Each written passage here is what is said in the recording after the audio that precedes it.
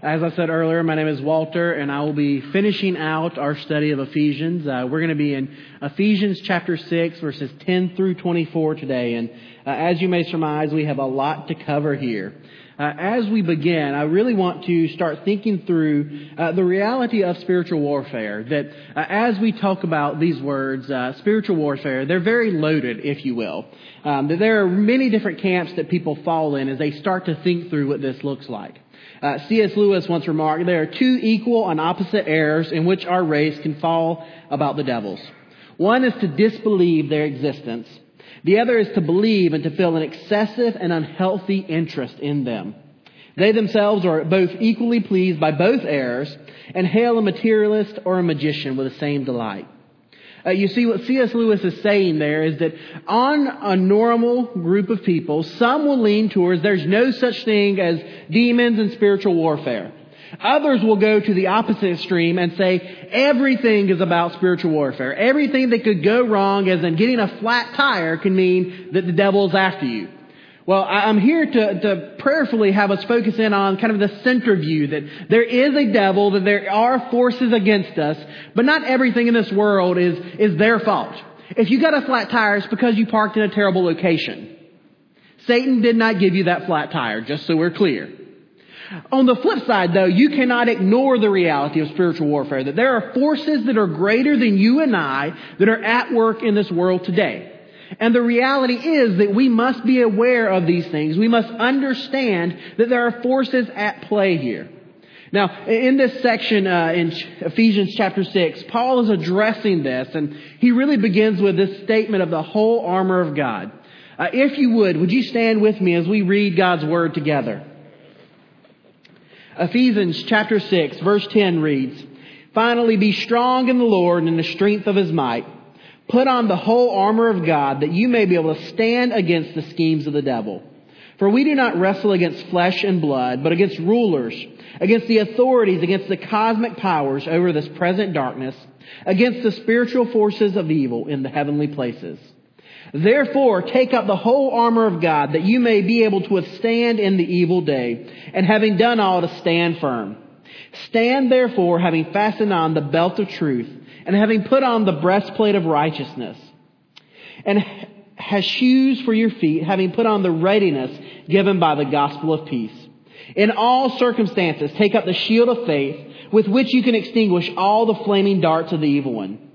And take the helmet of salvation and the sword of the Spirit, which is the Word of God, praying at all times in the Spirit, with all prayer and supplication. To that end, keep alert with all perseverance, making supplication for all the saints and also for me, that words may be given to me in opening my mouth, boldly to proclaim the mystery of the gospel, for which I am an ambassador in chains, that I may declare it boldly as I ought to speak.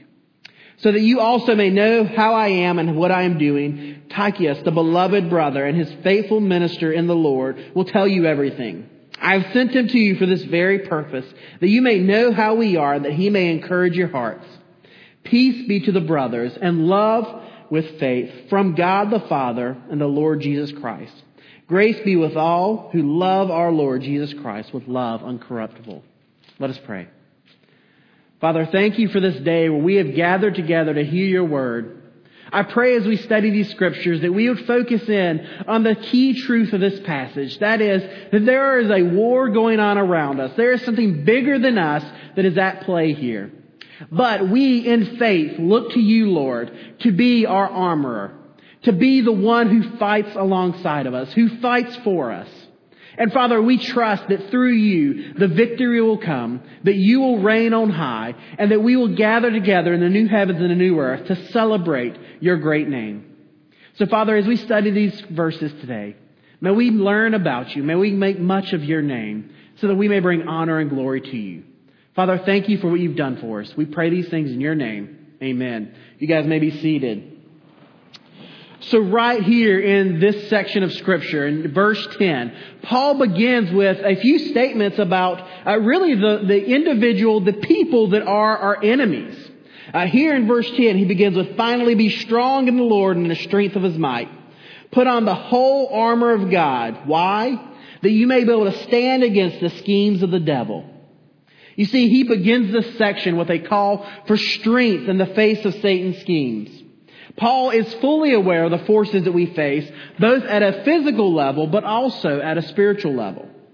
You see, he's calling us to be aware of our enemy and his forces. And I want you to make no mistake about it, that in this world, we do have an enemy. That his name is Satan. You can see right here that we wrestle not with flesh and blood, but against the rulers, the authorities, the cosmic powers over this present darkness, against the spiritual forces of evil in the heavenly places. As we study Scripture, there is one great enemy of God that comes up over and over through the verses, and his name is Satan. He goes by many different names, but quite commonly he's called the accuser, the adversary, the tempter, the murderer, and the liar. That he is at work in this world today, and he has been at work since the Garden of Adam and Eve. As we go back to the garden, we see that he was there to tempt Eve to take of this fruit. He was there to tempt Adam to neglect his role as a spiritual leader and allow Eve to go forth into sin. That he and his forces are at work even today. Now, as we think about who Satan is and what he is doing, we don't know a whole lot about him. We know he's the enemy of God. We know that he is against anything that God is for. As we study Scripture, we see that Satan, we believe, is actually a fallen angel. Isaiah 14, verses 12 through 15 tell us this, that he was one of the heavenly hosts who desired to be God. That he looked at all that God had in the glory and majesty that was arrayed around him. And he said, I want to be that. And so through that sin, God cast him and this heavenly host that rebelled against him out. That we see that sin doesn't just begin with humanity, but even the angels had temptation. And even some of them fell. Now, as if that's not enough, that we have this enemy named Satan that is against us, we also have his forces. That there are those that work with Satan in this world. You see, these forces we wrestle with are the forces of principalities, powers, rulers. You see, the Apostle John in Revelation chapter 12, verse 4, suggests to us that perhaps a third of the angels that were in heaven fell along with Satan before the foundations of the earth. So as we think through this, there is a work of evil that is at work in this world. That you don't have to be a believer to look into the world, to watch the news, and to know that things are not quite going well. That might be the understatement of the year, actually. That things are not going well in our world. That there are hot spots all over the world, politically and militarily. That there are cultural and racial tensions around the world. That we experience that in our own country. That we can see that there are things that are not quite going the way they should be going. And I would submit to you that much of that is not only due to our sin and our failing as people, but also the work of Satan in this world. Now, Paul begins with this because he wants us to recognize that we have an enemy. That we have someone who is out to get us. He's pointing us to this reality that there is a battle going on around us. That it's an unseen battle. It is one that is occurring on the spiritual level, but there is something that is happening around us. Satan and his forces are a real threat. If you are here and you're not a believer in Jesus Christ, then they want you to stay in that role. They want you to stay a captive to sin and shame. They do not want you to look to Jesus as your Lord and Savior. If you're here as a believer, they want to see you fall into sin. Satan would love nothing more than for each and every one of us to fall into unrepentant sin and fall away from the truth of God. That he would love nothing more for us to chase the things of this world so that we may not bring honor and glory to God's name. Now, why is that? Why are we the target for all that Satan and his forces are doing in this world? Well, one, he can't beat God even when he tries. Let's just look at the reality of Jesus. That when Jesus went to the cross, Satan cried out that he had victory. Yet, in that moment, we see that Genesis chapter 3 came true. That though he bruised his heel, that his head was crushed. That through what Satan would call victory, he actually inaugurated the way for us to have redemption in life. That Satan, in the midst of his scheme, thinking, I've won it all, actually brought all glory and honor to Christ through his death, burial, and resurrection.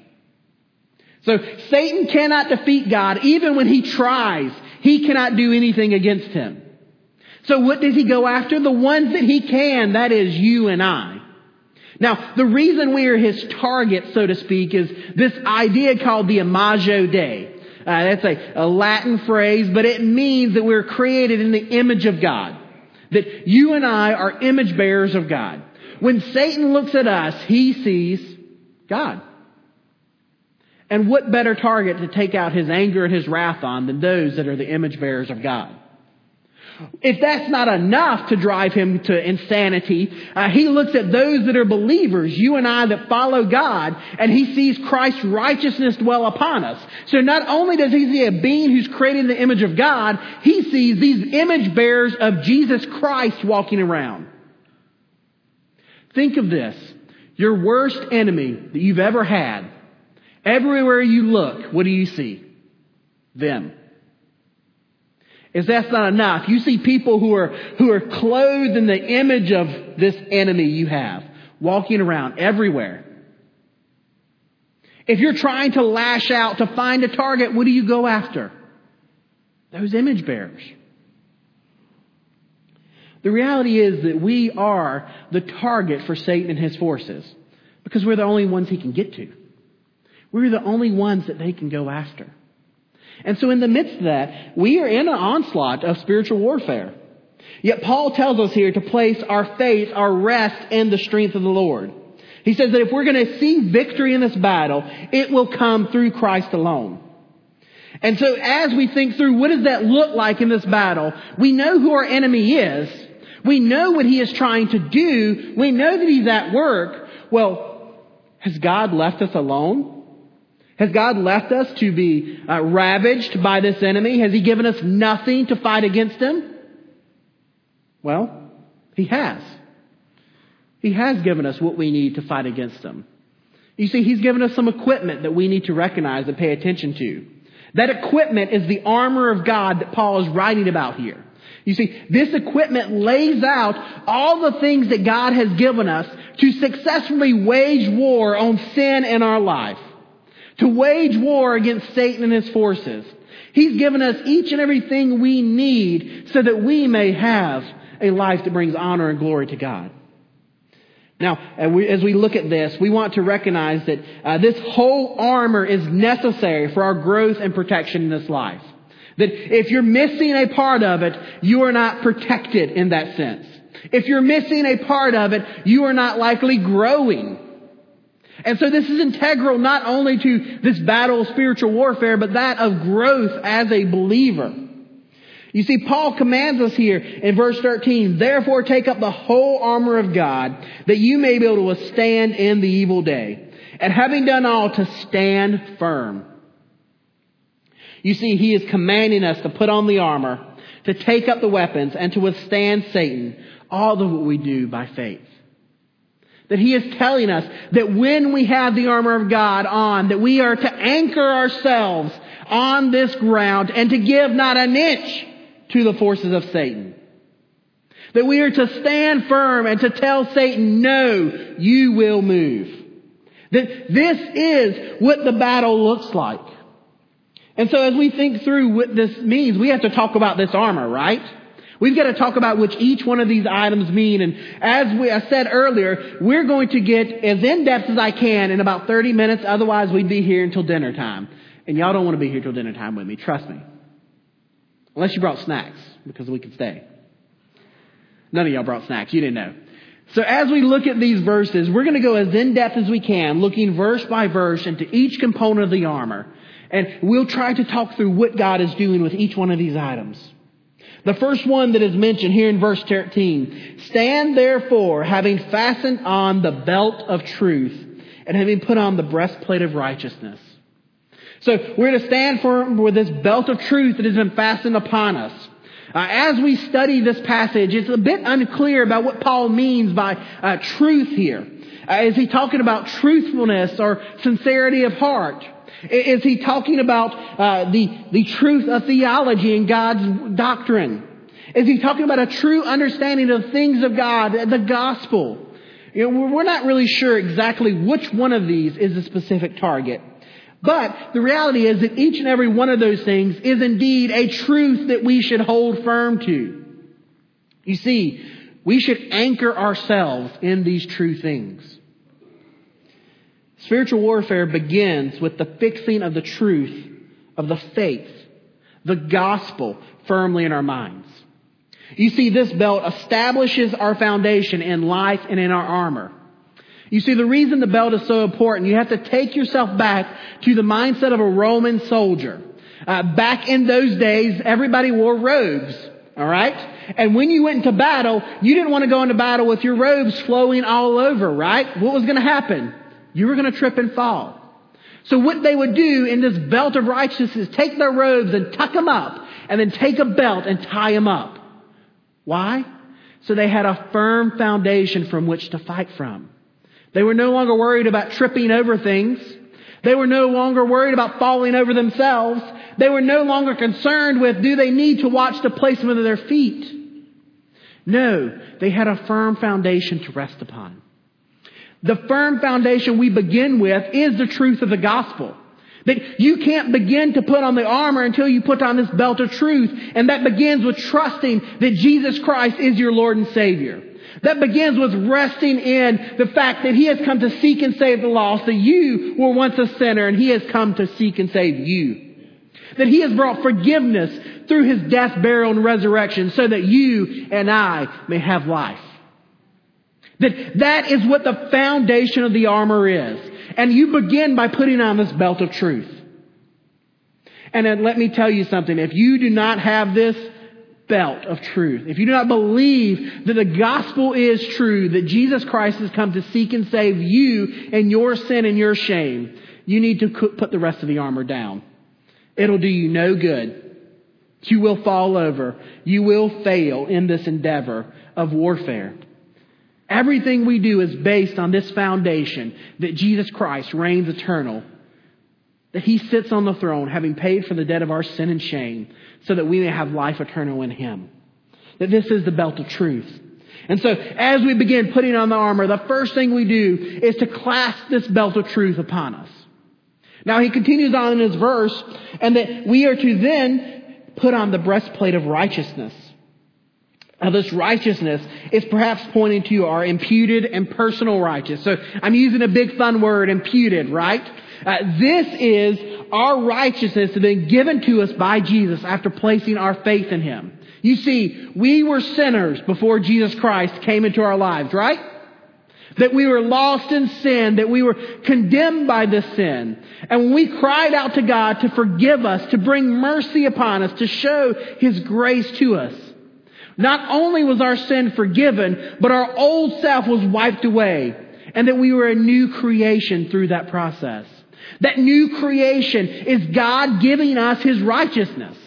That is God taking the old sinful Walter and throwing it away and putting on this new robe of righteousness that Christ has given me. That imputation, that breastplate of righteousness is recognizing that we must begin by looking at the righteousness that Christ has given us. He took our sin and shame to the cross and left it in a grave when He rose again. I got one amen. I don't know if the rest of y'all heard me, that your sin, when you accept Jesus Christ as your Lord and Savior, is in that grave. It is dead and gone. That tomb was barred for Jesus, but your sin is still there. He clothes us in His righteousness so that when God looks upon us, He sees His Son's goodness, not our sin and shame. That we begin with this breastplate of righteousness. But it's not enough just to rest in that righteousness that God has given us, but we must then display that through personal action. That each and every day we are called to live holy lives in word and deed. That we're to put on this new self and continually kill sin in our lives. The reality is that each and every day we are to display the goodness of God. This righteousness that He gives us must be known to the world. That people should look upon you. They should talk to you and know that this person, they're a different person.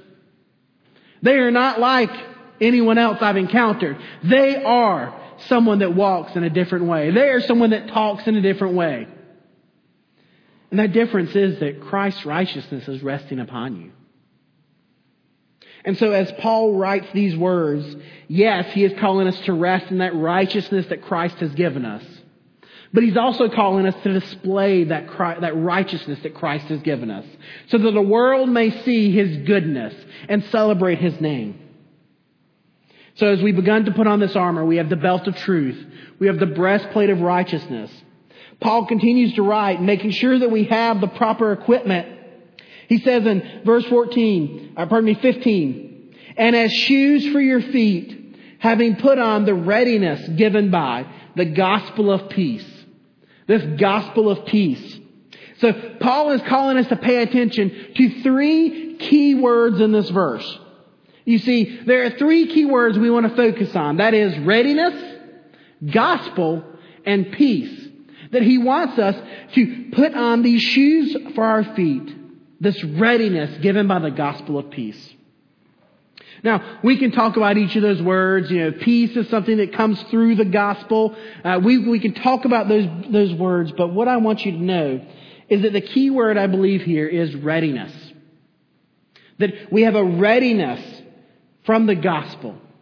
You see, as Christians, we understand the good news of the gospel, and we have experienced this peace. We're already clothed in them. We have those shoes on. But this readiness implies that we are going to do something with this good news. These shoes, if you will, are to carry us from place to place. And as we go, we're to proclaim the gospel of Jesus to all we encounter. Paul is quoting not only himself in another writing in Romans chapter 10, but he's also quoting from the book of Isaiah. Romans chapter 10:15 says, and how are they to preach unless they are sent? As it is written, how beautiful are the feet of those who preach the good news. You see, Paul is playing on this ancient world idea of messengers. They didn't have telephones back in the day, if you can believe that. Perhaps you remember a day where you didn't have a telephone in your pocket, right? They didn't have telephones in those days. On the day that Paul was writing, you had to send runners everywhere if you wanted to send messages. And in the ancient world, they got to be very good at looking out from the fortifications of the city. And they could look out and they knew if good news or bad news was coming. Why? Well, if bad news was coming, you'd see somebody just kind of slowly walking up, looking rather dejected. Why? Because often in that day, if you were the bearer of bad news, they killed you. Hence where we got the saying, don't shoot the messenger. Makes sense, right? So if you saw someone very slowly walking to your city, you turn to your buddy on the tower and go, it ain't looking good for us today. You knew what was going on. But when you saw someone sprinting down the road, dust flying, hair flapping in the wind, they are coming full speed towards you, you knew that boy's got good news. Something good's about to happen for us today. Why? Because he ain't going to slow down for anything. He is coming and he is going to make sure we hear what he's got to say. That as we look at this reality, that they knew good news was coming if you were sprinting. And so my question to you as we think about that we're to ready ourselves with the gospel of peace as these shoes is, what news are you displaying with your feet? What news are you and I displaying with our feet? Are we walking dejectedly through life? Are we walking through life with this air of defeat and sorrow around us? Or are we sprinting through life, openly declaring the goodness of God, celebrating all that He's done? That as we run through this thing called life, we shout out to people the goodness of God, the good news that He has given us, so that the world may see, hear, and respond to the greatness of Christ's name. What news are you displaying with your feet? What news are you displaying with your feet? Now, Paul continues that we've got the belt of truth. We've got the breastplate of righteousness. We've got the gospel of peace. He continues on with this statement of the shield of faith. In verse 16, he says, "In all circumstances, take up the shield of faith, with which you can extinguish all the flaming darts of the evil one." Now, this shield of faith is a crucial one. Let's first begin with these flaming darts. So again, getting ourselves back into this mindset of the Roman soldier, one of the most common ways you would take out an enemy army is to take your arrows, dip them in something flammable, and then shoot it at someone else. People tend to not fight very well when they're on fire. Surprise, I know. And so as they would do that, they would shoot these flaming arrows out into the enemy ranks to try and break up their formations, to try and slow them down, to make sure that they didn't get all there together. And the Romans, being the good strategists that they are, recognized that this was a problem. When your team was on fire, you didn't really have a chance at winning. And so these guys began to think through, what does that look like? They created these shields, not your traditional small shield, but this shield that is about 4 feet tall, about 2 feet wide, and they gave every single soldier one of those shields. And what they would do is they would line up at the front of the formation, and every man up front had a shield just like this. And the guys behind them had a shield that they would hang up like this above them, and so on and so forth. So they had this impenetrable wall of shields. Not only that, they recognized that their shields were usually made out of wood. So that's pretty flammable normally, right? They would drape animal skins that were soaked on those shields. Why? So that those flaming arrows would be extinguished. Now, why do we go in this great detail about these shields? You're not here to hear about ancient military tactics and history. You're here to hear about the gospel. You see, this shield of faith that God has given us shows us that we're not alone in this fight. You see, Paul is telling us that this is not the saving faith that he has referenced, but a living and active faith. That once you put your trust in God, that your faith is not just left aside, that it is continually at work, that you are continually growing and seeing Him work in your world. This allows us to trust in the promises and powers of God. It is knowing that when God says He is able to keep us from falling and present us before His presence with exceeding joy, He means exactly that, and that He will do that. You see, this shield of faith is one that we can withstand the barbs of the enemy by planting it in front of us and going, "My God is greater than anything you would say to me, Satan. My God is greater than anything you would put in my path. Every word you accuse me of, every temptation you would put in front of me, everything you would say about me and my life is nothing before the power of God. In fact, every word you accuse me of, you're right, Satan. I am everything that you say. But for the grace of God, I am no longer that." Every word that Satan accuses us with is true. But by the grace of God, we are no longer that person he was condemning. By the grace of God, we now have this shield of faith anchored on our arm, so that when he cries out those words, that we're able to plant it, and they are extinguished. It is not extinguished by the strength of your faith or my faith, but by the strength of the one that we have faith in.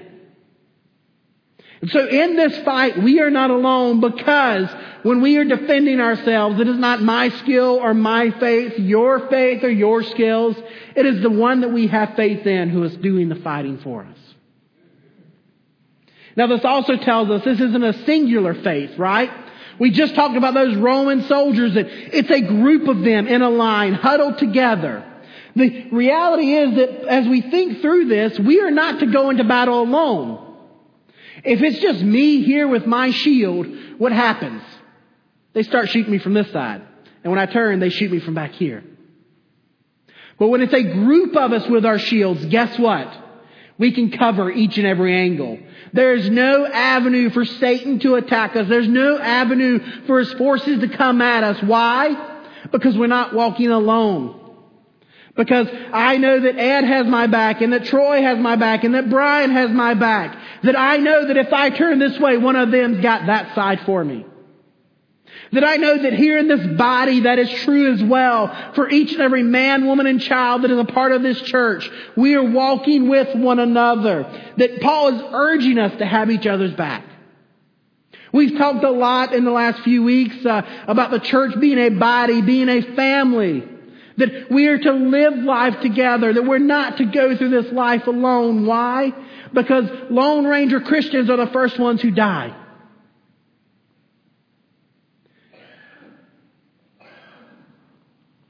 That if we're going to wield the shield of faith effectively, if we're going to wield the faith that God has given us, that it's going to be done in a group.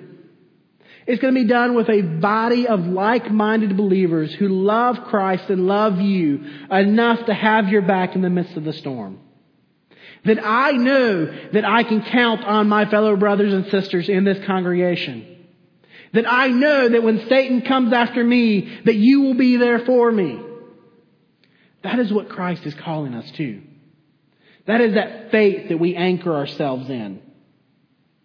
Now Paul continues on. We're not completely armored yet. We've got a few more pieces to place on. In verse 17 he says, take the helmet of salvation and the sword of the Spirit, which is the Word of God. This helmet of salvation that we placed upon us, this is one that guards our head. I believe that Paul is making a direct implication, a direct cry to us that we are to guard our minds as believers. That when we are focused on the things of God, Satan and his forces cannot easily lead us astray. When you are focused on the things of God, Satan and his forces cannot easily lead astray. That means that we look forward to the unity we will once share with Christ one day once we've passed from this world. We walk and work with the end in mind. I need you to understand something here. Let's make no mistake about it. Satan can scare you. Satan and his forces can scare you. They can harm you. They can even kill you if we're just talking about the reality in this world. They have power to do these things. Yet the one thing they cannot do is steal your eternal destiny from you when you're anchored in Christ. That when you recognize that you're living with the end in mind, that you're looking towards unity with Christ one day when you pass from this world, you can confidently cry out the words to Satan and his forces, to live is Christ and to die is gain. I'm quoting the very words of Paul, to live is Christ and to die is gain. That Paul would say these words to the Roman captives and they would say, we're going to kill you. And he would say, to die is gain. Come at me, bro. They would say, well, we're going to let you live. Well, to live is Christ. That he was confident in his eternal destiny. And that confidence, that anchoring yourself in the eternal salvation that you have, allows you to live this life in such a way that you can focus on all that God is going to do for you and let Satan and his forces be damned. Because the story, let me tell you how the story ends. It ends with Christ on the throne, victorious, defeating sin and death, destroying Satan and his forces, casting them into the lake of fire. This story doesn't end with Satan having this last stand. The story ends with Jesus crushing him and ending sin and shame in this world, ending death and destruction, so that the people of God may gather together for all eternity to celebrate all that he's done for them. That when you recognize that the end of the story is that Christ has complete and total victory, Satan and his forces are not quite so scary anymore. So let them scare you. Let them harm you. Let them even take your life. Why? Because you are anchored in Christ, and to live is Christ and to die is gain. Now, that's not all that Paul says in these verses. He tells us to put on this helmet of salvation. But he also calls us to wield the sword of the Spirit. You see, this verse gives us the only weapon described here in this armor. That this verse allows Paul urging us to fight back against Satan with the Word of God. That he says the sword of the Spirit, which is the Word of God. Now, I'm going to get into a little Bible nerd for you, so forgive me. This is important. The word right there. In the Greek, it's not the normal logos that we see. That's the kind of blanket usage of word in the Greek. Rather, this is a different word. This is one that is called rhema. That this word is not the same meaning. It actually means a specific word or saying. You see, what Paul is pointing us to is to not just to lean upon the general word of God, but to recall and fight Satan with specific words of God. That is, with Scripture that we have learned and memorized. You see, he's calling us to emulate Jesus in Matthew chapter 4. When Jesus is in the desert after he's been baptized and he is beginning his ministry, he has the 3 temptations from Satan, where he's going through the desert and Satan is tempting him in 3 different ways. And every time when Satan tempts him, Jesus answers with, "It is written." And he quotes Scripture. It is written. You and I, when we are in this war called life, the only weapon we have is to cry out, "It is written," and to tell Satan and his forces what has been written. You see, we're to memorize Scripture so that we may combat the schemes of Satan and his forces. We're to use the Word of God that dwells in our heart on a day-to-day basis to remind us of the truth of the gospel and to combat Satan on the battlefield. That if we are to be victorious in this fight, it will begin with founding our faith, trusting our faith through the foundation of the gospel. And it will end with us crying out the words of Christ as they are written, to see Satan and his foes, his forces, be defeated. Now, as Paul's talked through our equipment, he's put us in position. He's told us who our enemy is. He's given us the equipment we need to fight. But he's not content to just leave us there. Then he concludes with some encouragement for us. You see, as we think through this, he's finished his commentary on spiritual warfare. And he finishes specifically with prayer. You see, read with me in verse 18. Praying at all times in the Spirit, with all prayer and supplication.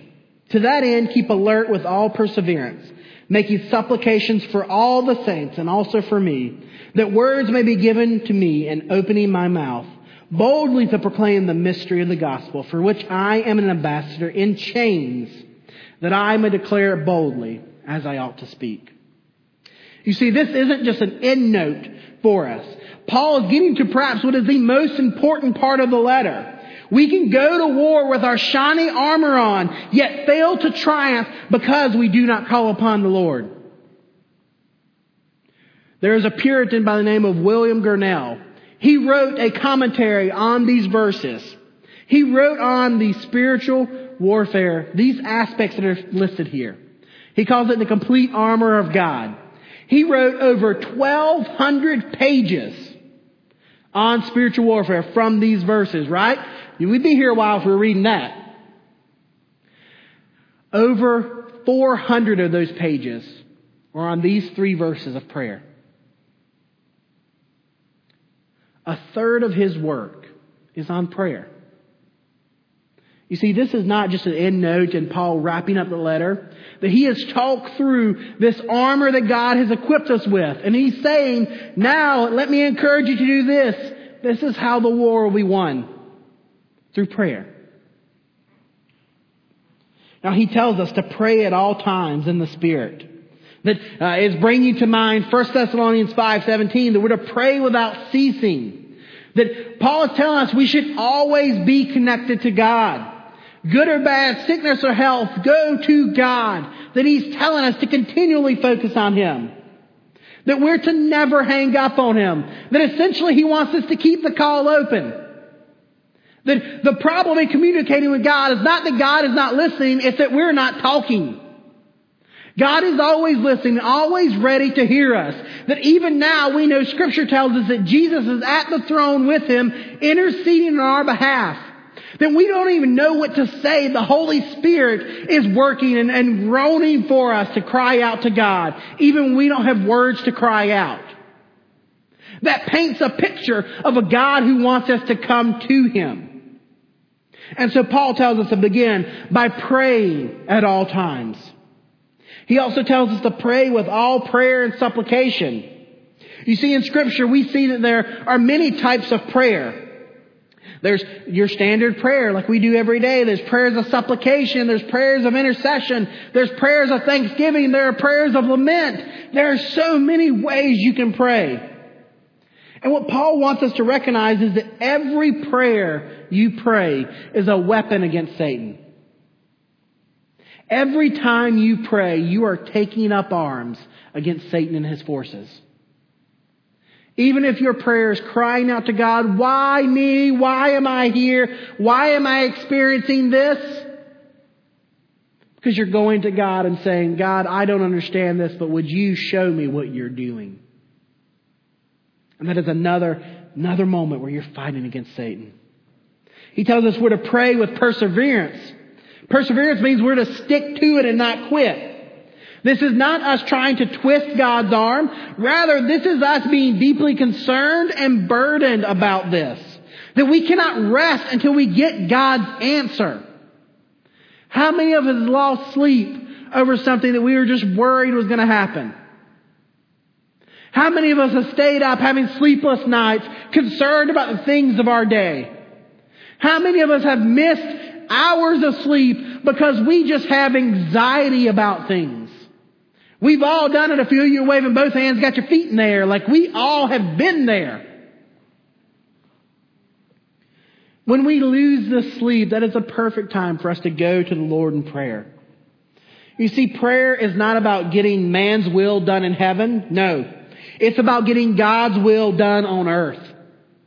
That when we pray, we are not crying out to God, I want you to do it my way in heaven. No, we're crying out on earth as it is in heaven.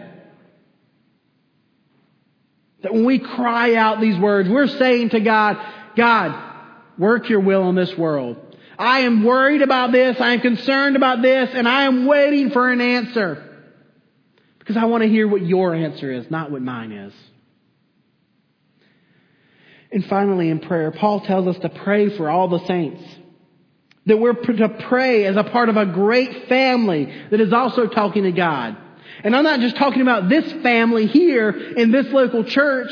We talked about this in Sunday school last week. We have the Big C Church, the Catholic Church, that is the Church Universal, right? The church all over the world that is gathering together even now to celebrate the good news of Jesus Christ through His death, burial, and resurrection. But when we also pray, we're praying with the church eternal. That is all the saints that have passed before us that are in heaven now. That even now they are gathering together to celebrate and worship what God has done and what He is doing and what He will do. If you think that your prayer doesn't have power, just imagine that all the Christians through all ages are praying with you. That is the church eternal. That we're to pray as a part of this great family. We're to pray for each other, but we're to pray in confidence that there are fellow family members who are right there in the trenches with us. And then finally, Paul himself asked for prayer from the Ephesians. Paul himself says, pray for me. You see, this is Paul, the writer of most of the New Testament, asking for prayer. In fact, if he needed the prayer of the saints, how much more than you and I need, right? If Paul himself is saying, pray for me, I certainly know that you and I need someone to intercede for us. Perhaps a question we can ask as we think through how to pray in the midst of spiritual warfare, this is perhaps the best question you can ask to guide your prayer life. If God answered all your prayers this week, what would happen? If God answered all of your prayers this week, what would happen? For most of us, our lives would be a bit more enriched, right? Some things would go a little better in our lives. Perhaps that bill would get paid. Perhaps that car would get fixed. Perhaps we'd get the house that we wanted. But few others' lives would be enriched. A question we should ask each and every day as we go to the Lord in prayer is, if God answered every single one of our prayers this week, what would happen? That if we're truly praying as Paul would urge us to, that the world would be shattered the way it is. That revival would occur, that people would repent of their sins, that the church would rise up. That yes, perhaps our lives would be made better in some material sense, in some earthly way, but the world would be changed and shaken to its very core. That if we're to pray as Paul is calling us to pray, that changes things.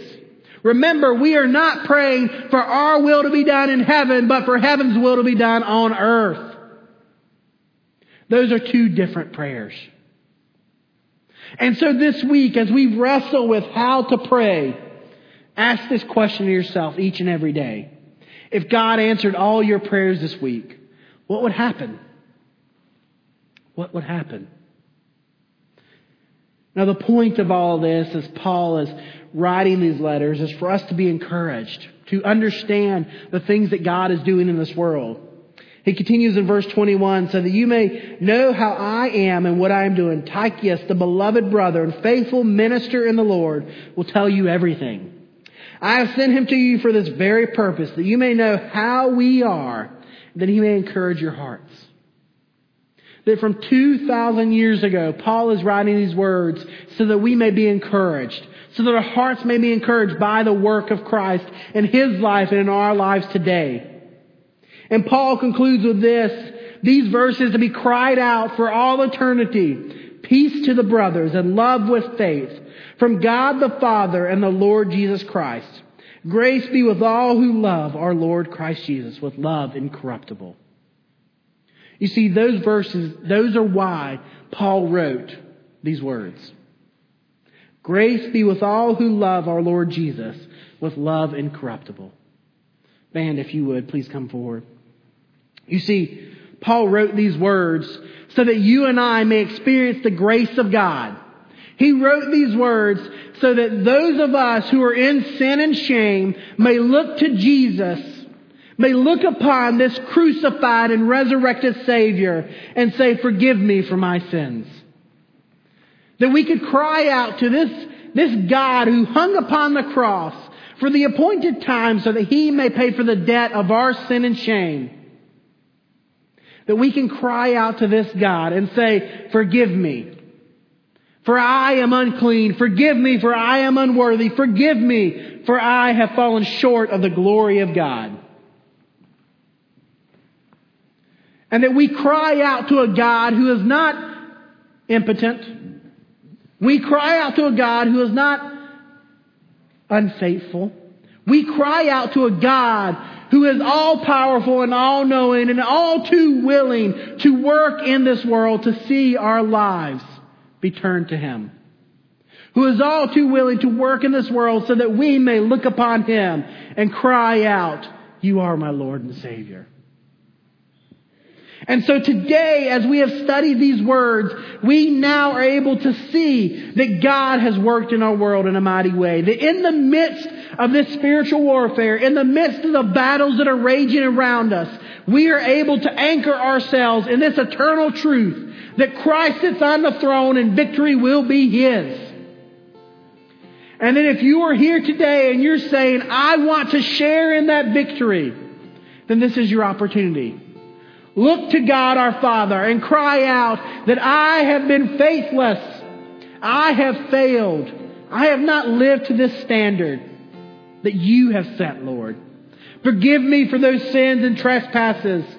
Let me be a part of your family. And then you too will enter into the kingdom of God and be a part of what God is doing.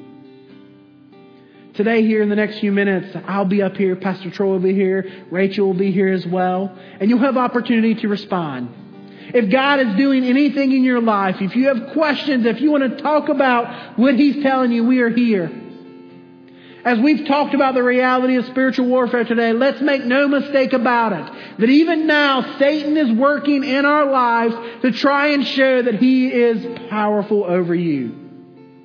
That you are going to be tempted to sit there and say nothing. You're going to be tempted to not see. You're going to be tempted to throw away everything we've talked about and put it aside. Look to Christ. our Lord and Savior, the one who has the victory. And cry out, your name is great, and I trust in you alone, Father. That is our cry today. So if I may I pray for you, and we continue to sing of what God has done for us in this time of worship. Would you bow your heads with me? Father, thank you for today and for allowing us to experience the goodness of your grace. I pray that even now that our hearts would be open and receptive to the words that you've put in the Scriptures today. May our hearts and minds be open to you so that we may encounter the truth of the gospel, that is, that you have come to seek and save the lost. Father, thank you for your Son. Thank you for allowing him to pay for the debt of our sin and shame upon the cross so that we may sing of your great name. We know that as we say these words that you are a good, good Father. That you are at work in this world today and that you will always have time for your children. So let us celebrate your great name today by singing your praises, to sing out that you are worthy. Lord, we thank you for all that you've done. We pray these things in your name. Amen.